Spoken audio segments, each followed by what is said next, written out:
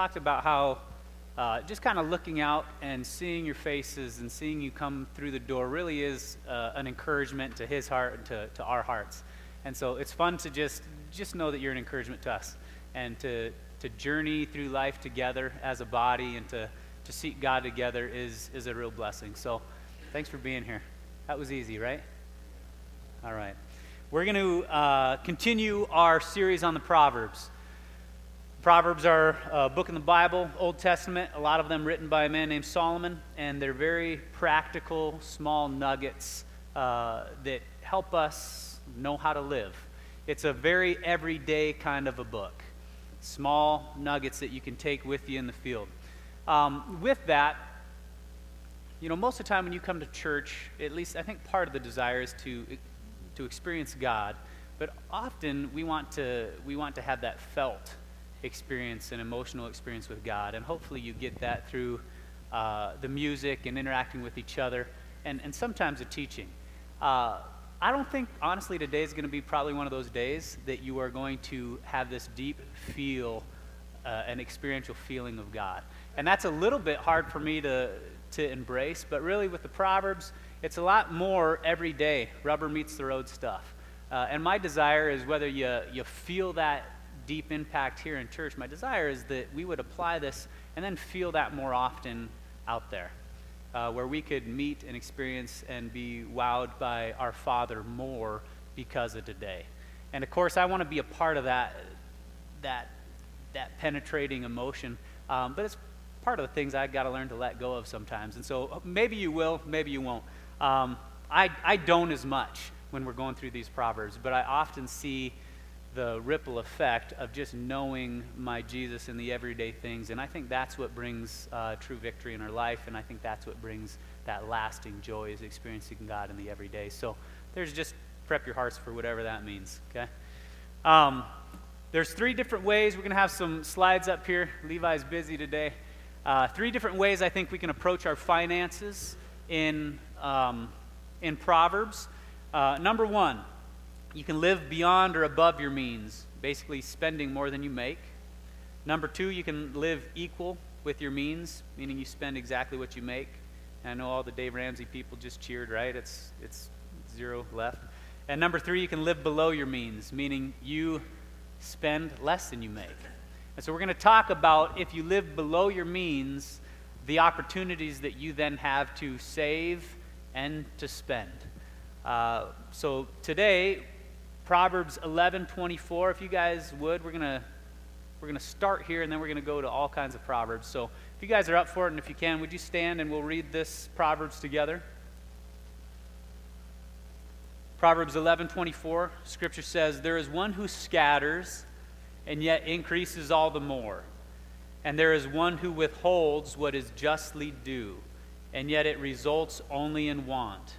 The generous man will be prosperous, and he who waters will himself be watered. He who withholds grain, people will curse him, but blessing will be on the head of him who sells it." All right, thanks. Okay, so first reading this, there's a lot of translations that replace that word scattered with generously gives. I think scattered is more in line with the original context. So it could be taken in a way that is promoting gifting and generosity, but I think you're going to find a lot of different things, even in this small section of Scripture. It talks about scattering, talks about withholding what is justly due, which makes me think of just payment for a job. But it also talks about a generous man prospering, so obviously that's the language and verbiage of giving. But then at the end there, it talks about a man who's selling his grain. So you get giving, you get payment, you get selling. And so I think a more encompassing view of this passage of Scripture is basically God's desire to put money in circulation. So whatever form that looks like is to just put money in circulation, okay? And so as we look deep into this, we've touched on a lot of these things before. We've talked about pursuing wise business partners, and Boomer talked a lot about the danger of going into debt and the stress or the bondage that can bring. So that's number 1, living above your means. Last week you did a great job unpacking just the blessing of generous living, whether that be with your words or with your time or your finances. And so today we're going to focus more on just that idea of putting money in circulation. but we're going to start with savings, and then we're going to jump to spending. So this is that idea. Once you're responsible for some things, this is what you guys get to do with all of that extra money you have laying around here, okay? All right, so if you would, let's commit this time to God and pray with me quick.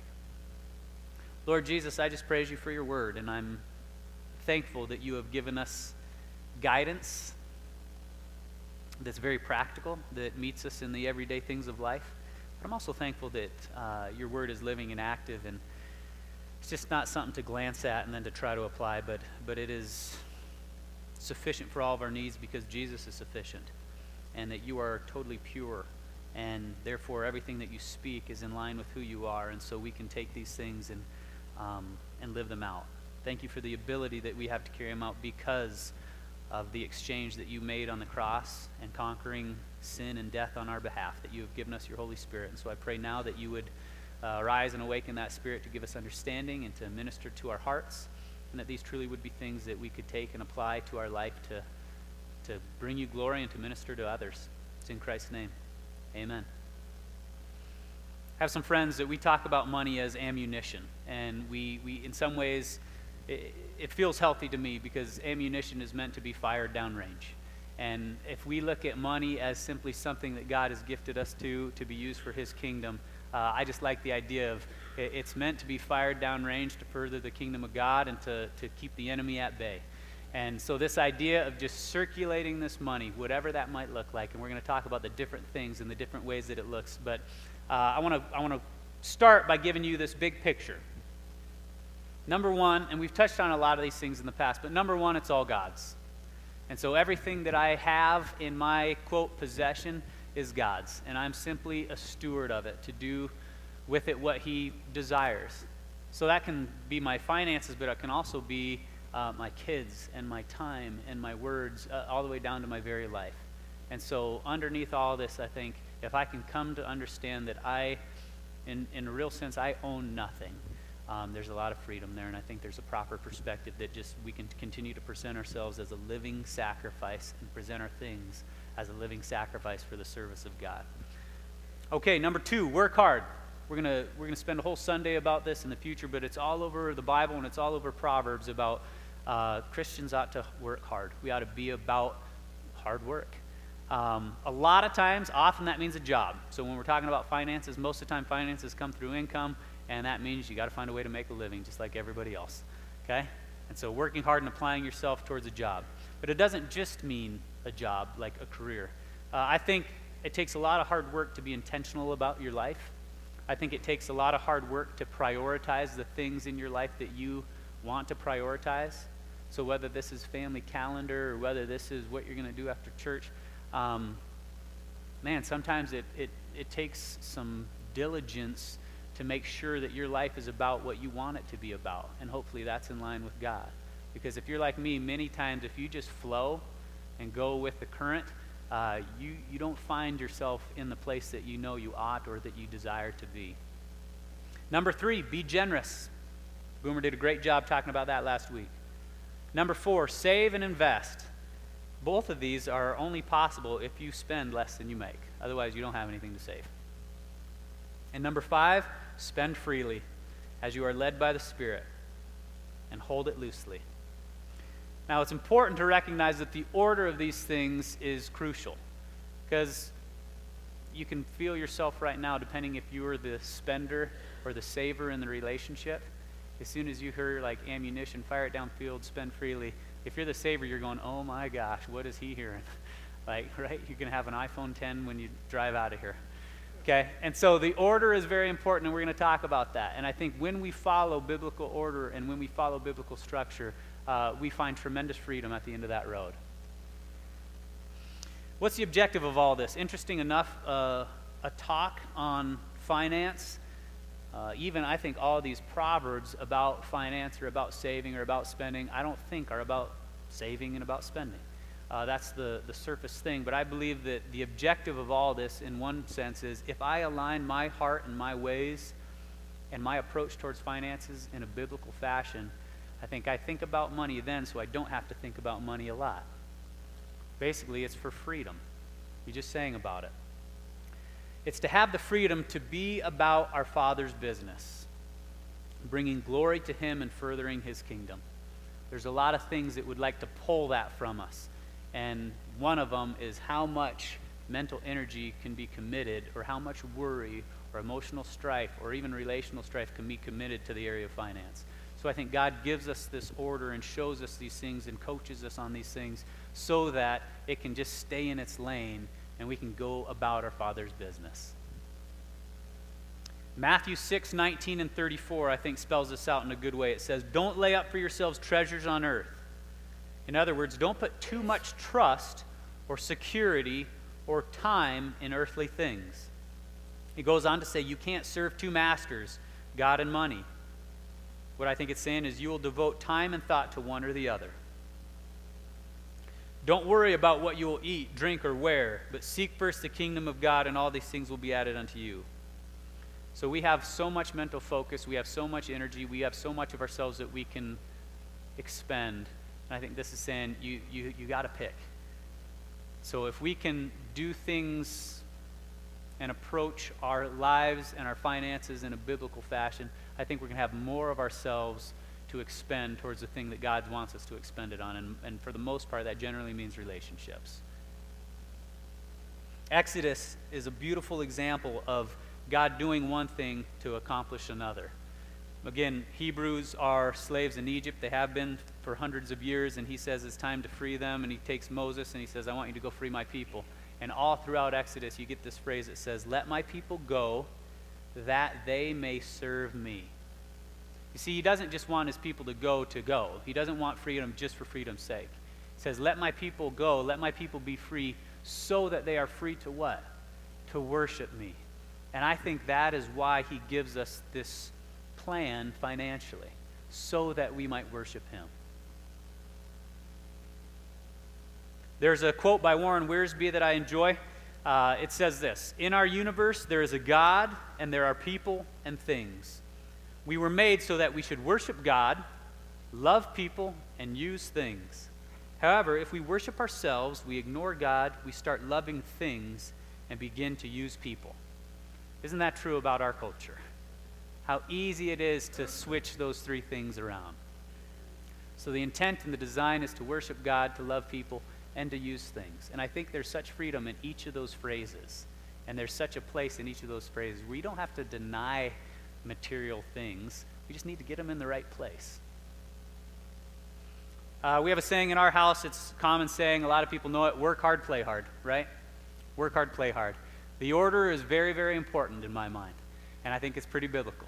But this idea is basically, if I am responsible and obedient to the things God has clearly commanded and suggested in Scripture, when I've done that, then I can put my money in circulation and try to have fun doing it.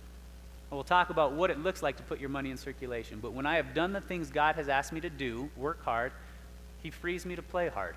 That can mean spending. That can mean giving. It can mean a lot of different things. Another key point, balance is key. Proverbs 25:16 says, if you have found honey, eat only enough for you, lest you have your fill of it and vomit. This is what we do often, right? And the Bible talks a ton about balance. It says, have a little wine, but don't get drunk. Enjoy food, but don't be a glutton. Spend, but don't overspend. Save, but don't save too much. And so we have to rely on the Spirit, and we have to rely on His Word to know where that balance is. But I think finances is a great place to understand and recognize there's always a balance to things in life. Another idea that I think is important in life with our time, being good stewards, but as well as our money. Yes here means no there. And what I mean by that is whatever you say yes to means you're saying no to something else. So think of time. I gave the example in the first service. If I feel like God has these great things for my ministry, but it's going to require 60, 70, 80 hours of work a week, and I think this is what I need to do to accomplish the work that God has me do, and I want to be a good family man that can coach my kids and be at their events and invest in my wife and go on dates, guess what? Probably not going to happen, right? Saying yes to 80 hours of work means saying no to those other things, and vice versa. And so we find these contradictions in our life, and we just got to recognize, let's be intentional and follow God's heart about what we're saying yes to, so we know what we're saying no to. And finances is the same way. I think we're often guilty of judging other people's yeses and nos. For example, I know people who buy like $200 sunglasses. And some of you think, oh my gosh, that's ridiculous. You don't know how long I have them or how many pairs I have. But I got a couple really good pairs of sunglasses. And some of you think, well, what if you break them or what if you lose them? That's terrible stewardship. And maybe you're right.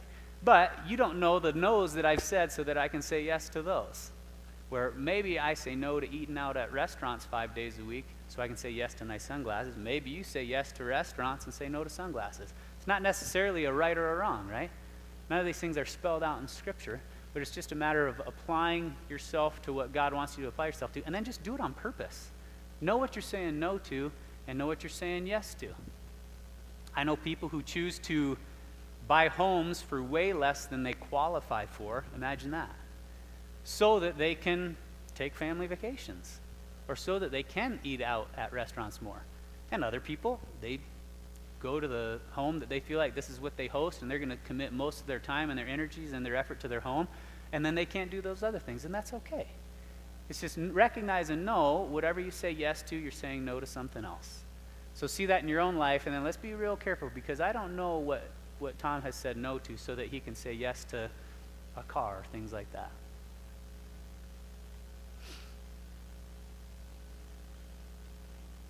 The Bible is full of pieces of Scripture that talk about the wisdom of planning ahead. And so we're going to start with savings. And obviously, when you save for something, you have some sort of foresight. Okay? And so it says, let's not get caught unaware because we've failed to plan ahead. Listen to Luke 14, 28 and 30. It says, for which of you intending to build a tower does not sit down first and count the cost, whether he has enough to finish it? Lest after he has laid the foundation and is not able to finish, all who see him begin mocking him, saying, this man began to build and was not able to finish.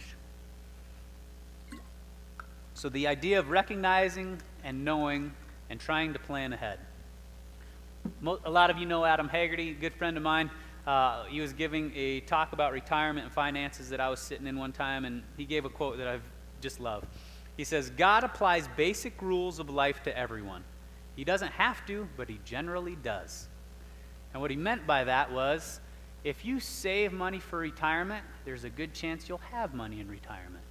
If you don't save money for retirement, there's a good chance you won't have money for retirement. Now, can God go outside of that? Absolutely. We see him do it a lot. But our job is to apply ourselves and all of our faculties to being obedient to the wisdom God has set before us, and then we leave the results up to him. Proverbs 6 through 8 talks about planning ahead. It says, go to the ant, you sluggard, consider its ways and be wise. It has no commander, no overseer or ruler, yet it stores its provision in summer and its food for the harvest. So this could look like planning for retirement, but it could also look like planning for a full day at the soccer fields with your family. Okay? Last fall, 4 of my kids were playing soccer, so we were there all day long. And so part of planning ahead, part of savings in that moment for my wife was she got the food and she packed the cooler and here we go. And so when we're there and we're going to eat there. And so it seems like a little thing. It seems like, well, and Sherry doesn't dabble with finances very much. But in some ways she does. Because her doing that means that we don't have to find time to run over to Arby's and run back. And then after that second game, run over to McDonald's and run back and that whole deal. And so next thing you know, we're having to feed our kids. But yet now, maybe I'm sitting here thinking, oh my gosh, I don't know if he had this in the budget. And she's saying, well, we got to feed our babies because now they got to run around. And so pretty soon there's marital strife because we didn't plan ahead. This stuff happens, right? So planning ahead and looking to the future has financial ramifications and it has relational ramifications. And when we align our hearts to God, it doesn't mean we're going to be fat, rich, and happy. But I think often it means we're going to have more harmony in our relationships and we're going to have more peace in our hearts. Proverbs 31. Women, you guys are familiar with this, right? It's meant to inspire and to motivate, but oftentimes it adds pressure. Don't let it happen. Women, you guys are awesome. The Proverbs 31 wife and mother says this, when it snows, A woman who has brought about and commits herself to the things of God is what the context is. When it snows, she has no fear for her household, for all of them are clothed in scarlet. Scarlet basically means double thickness. So she knows winter's coming, and so she prepares her family for it. That's a way that she provides, loves, serves, and takes care of her house. It's a great picture of a woman who took the time to think and plan ahead. I think whether you're a man who runs a big corporation, a woman who's in the business world, or whether you're a stay-at-home mom that's trying to run her home, we need in our society to schedule time to schedule, right? If we want to be intentional about our day, if we want to be intentional about our life, it takes some time to even sit down and think and to say, okay, I really want to work a date in. What do I have to do to make that happen? Or I really want to spend more time with the grandkids. What do I have to do to make that happen?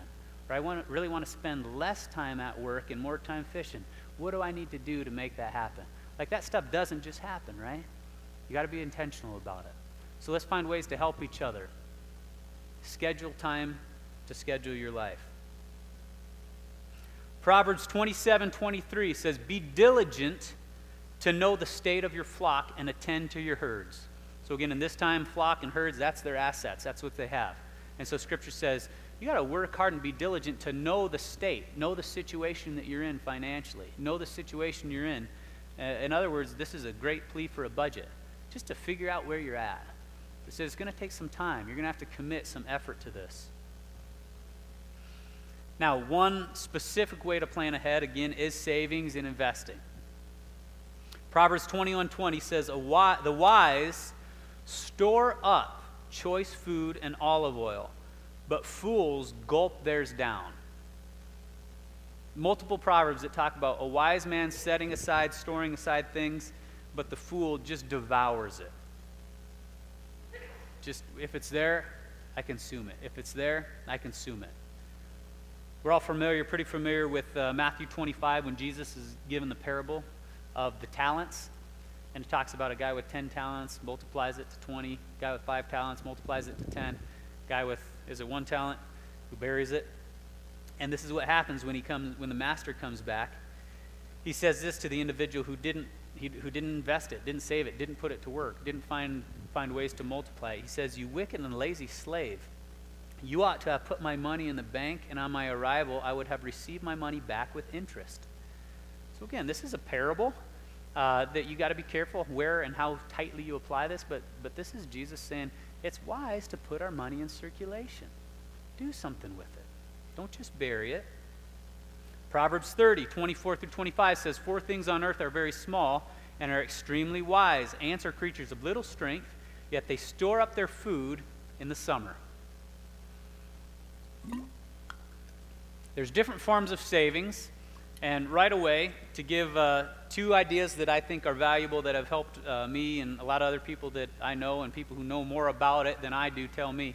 1, automate your savings. So it does a couple things. There's a lot of ways to automate savings. There's a lot of ways to automate a lot of things today. If it's scary for you, find somebody who's comfortable with it. Talk with them. They'll help you out. But the thing I love about automated savings is this.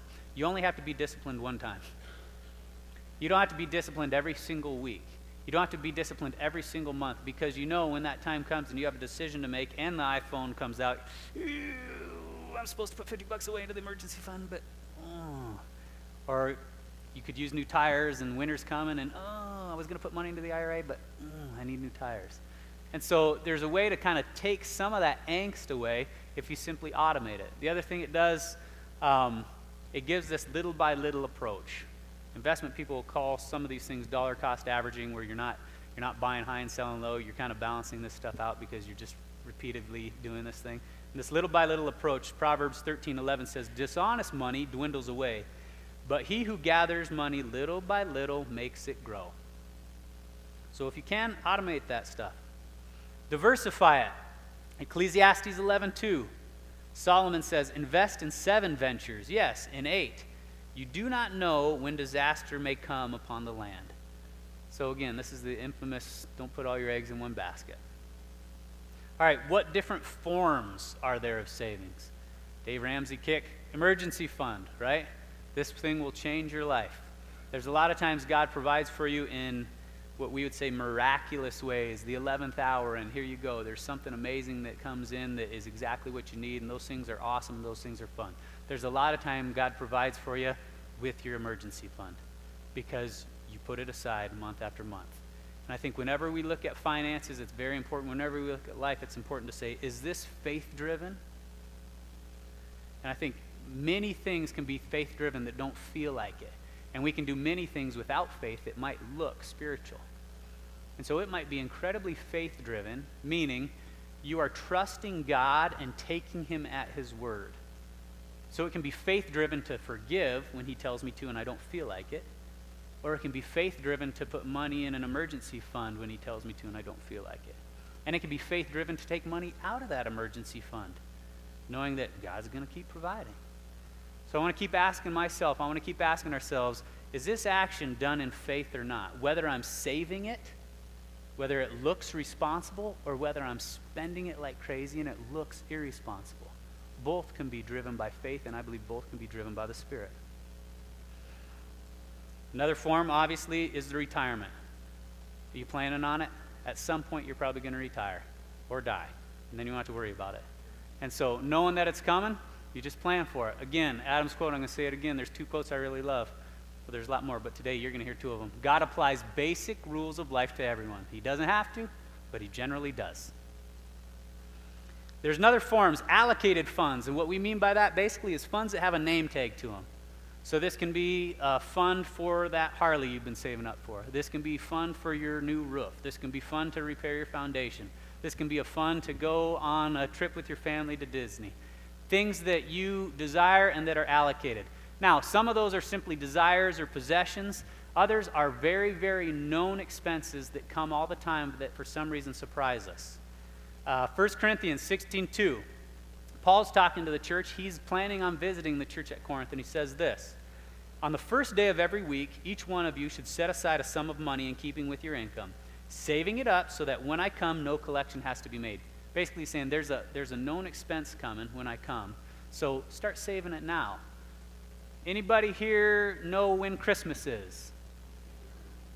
Okay, generally in our culture, I'm not saying right or wrong, but we usually buy gifts, right? Okay, Christmas costs me about $900 a year, give or take. Guess what? It's going to come again in a few months, and after that, it's going to come again next year. And so why would I be surprised and say, oh my gosh, and now I want to buy the kids something at Dollar General, and Sherry wants to buy them something a little more, and I think, well, no, we can't do that because we're not going to spend money on the credit card. This happens, right, all the time. And so all of a sudden, you go into debt to make Christmas special and happy. It doesn't have to be that way. Christmas is coming, and either decide whether you're getting people gifts or not. That's not the point of this. But why not set aside money each month for Christmas? Now, again, the only way that I'm going to be able to do that is if I spend less than I make, right? And I realize we're not all in the same situation, and some of us are already underneath, and we got to find ways to get out.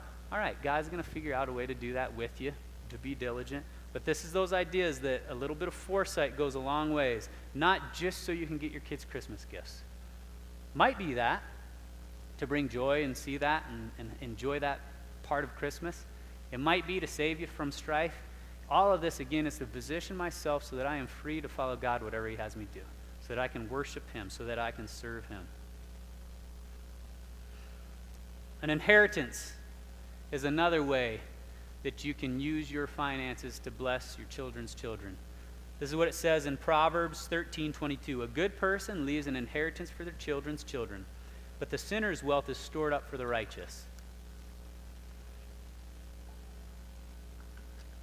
I've seen people get really creative with this. Now, you can take the normal and not spend everything that you have, and you're going to wind up with some money, and pretty soon you're going to die, and you're going to leave money to somebody. So that's the traditional way. That's the normal way. It says, a good person does that. All right. It doesn't say a ton about it, but I need to take that and see, I wonder what God wants me to do.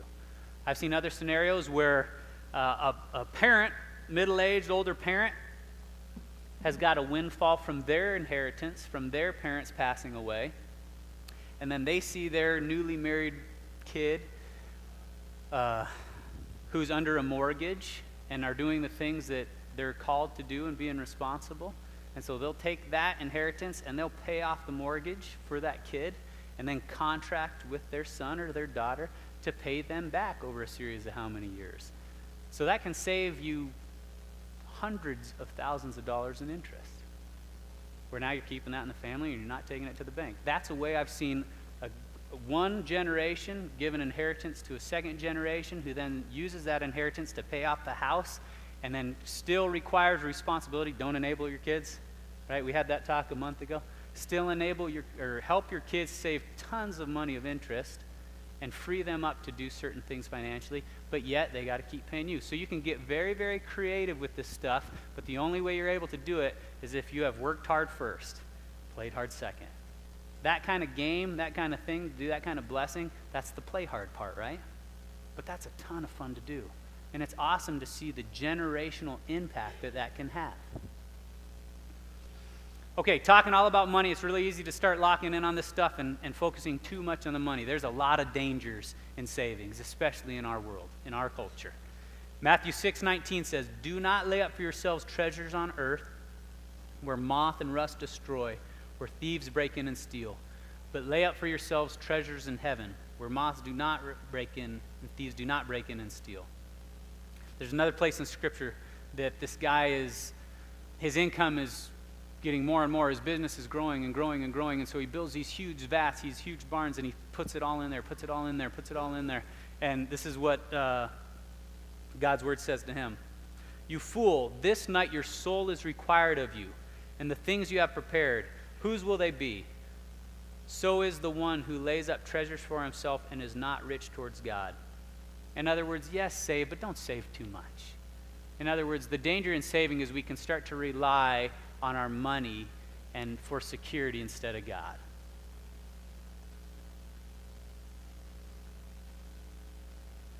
We talked about leaving the results up to God. Proverbs 16:9 says, "A man plans his ways, but the Lord directs his steps." I'm a firm believer in doing what you feel like God has called you to do, asked you to do, and then whatever happens, happens. And that's in God's hands. And so, again, it can look very... Maybe you leave here and you say, all right, I'm committed to invest my money, and I talk to a financial planner and seek counsel, and they say I should invest it in mutual funds. And so you go and you do some hard work and you invest in mutual funds and you start setting money aside, and pretty soon that money starts to dwindle. That money loses, the stock market crashes, whatever. It's really easy to look at that and say, we did something wrong. Not necessarily. Our job is to be obedient. Our job is to be faithful the best that we know how, in line with his word, seeking counsel, and you leave the results up to God. You have no idea. God, that may be exactly what God wanted. Or maybe you did the responsible thing and you stacked up this emergency fund, and then he took it over a period of 3 weeks because everything broke down. He'll figure out a way to give you what you need. Don't always think you messed up because the results didn't play out. You buy $200 sunglasses and you felt like it was good and right and it was tons of fun to do, and you wore them for a day, and the next day you sat on them. That's what happens. Maybe God will say, that was stupid, go buy a $10 pair. Maybe he won't. Maybe he'll say, go get a $250 pair. I don't know. But I've seen him do that in people's lives. I've seen him do that in my life. Trust in God, but tie up your camel. There's the other quote. Trust in God, but tie up your camel. It's this Arab proverb, and here's what it means. God has given us certain things to do. He's asked us certain things. He said, here's the way that I would live my life if I were you, and I'm God, so it'd be good to listen. Tie up your camel, okay? But don't put your faith and your trust in the rope. Know that the results are up to God. Man plans his steps, and he should, but the results are up to God. This is where we're to act in faith. Again, faith means you believe God, you take him at his word, and you trust him. Faith does not mean you live irresponsibly. I think a lot of times we live irresponsibly and say, I'm just having faith, God's going to provide. Well, God's probably going to provide through a job because he's asked you to do that. Does that make sense? I already wrote the Adam quote twice. I'm not going to read it again. He'll get a big head.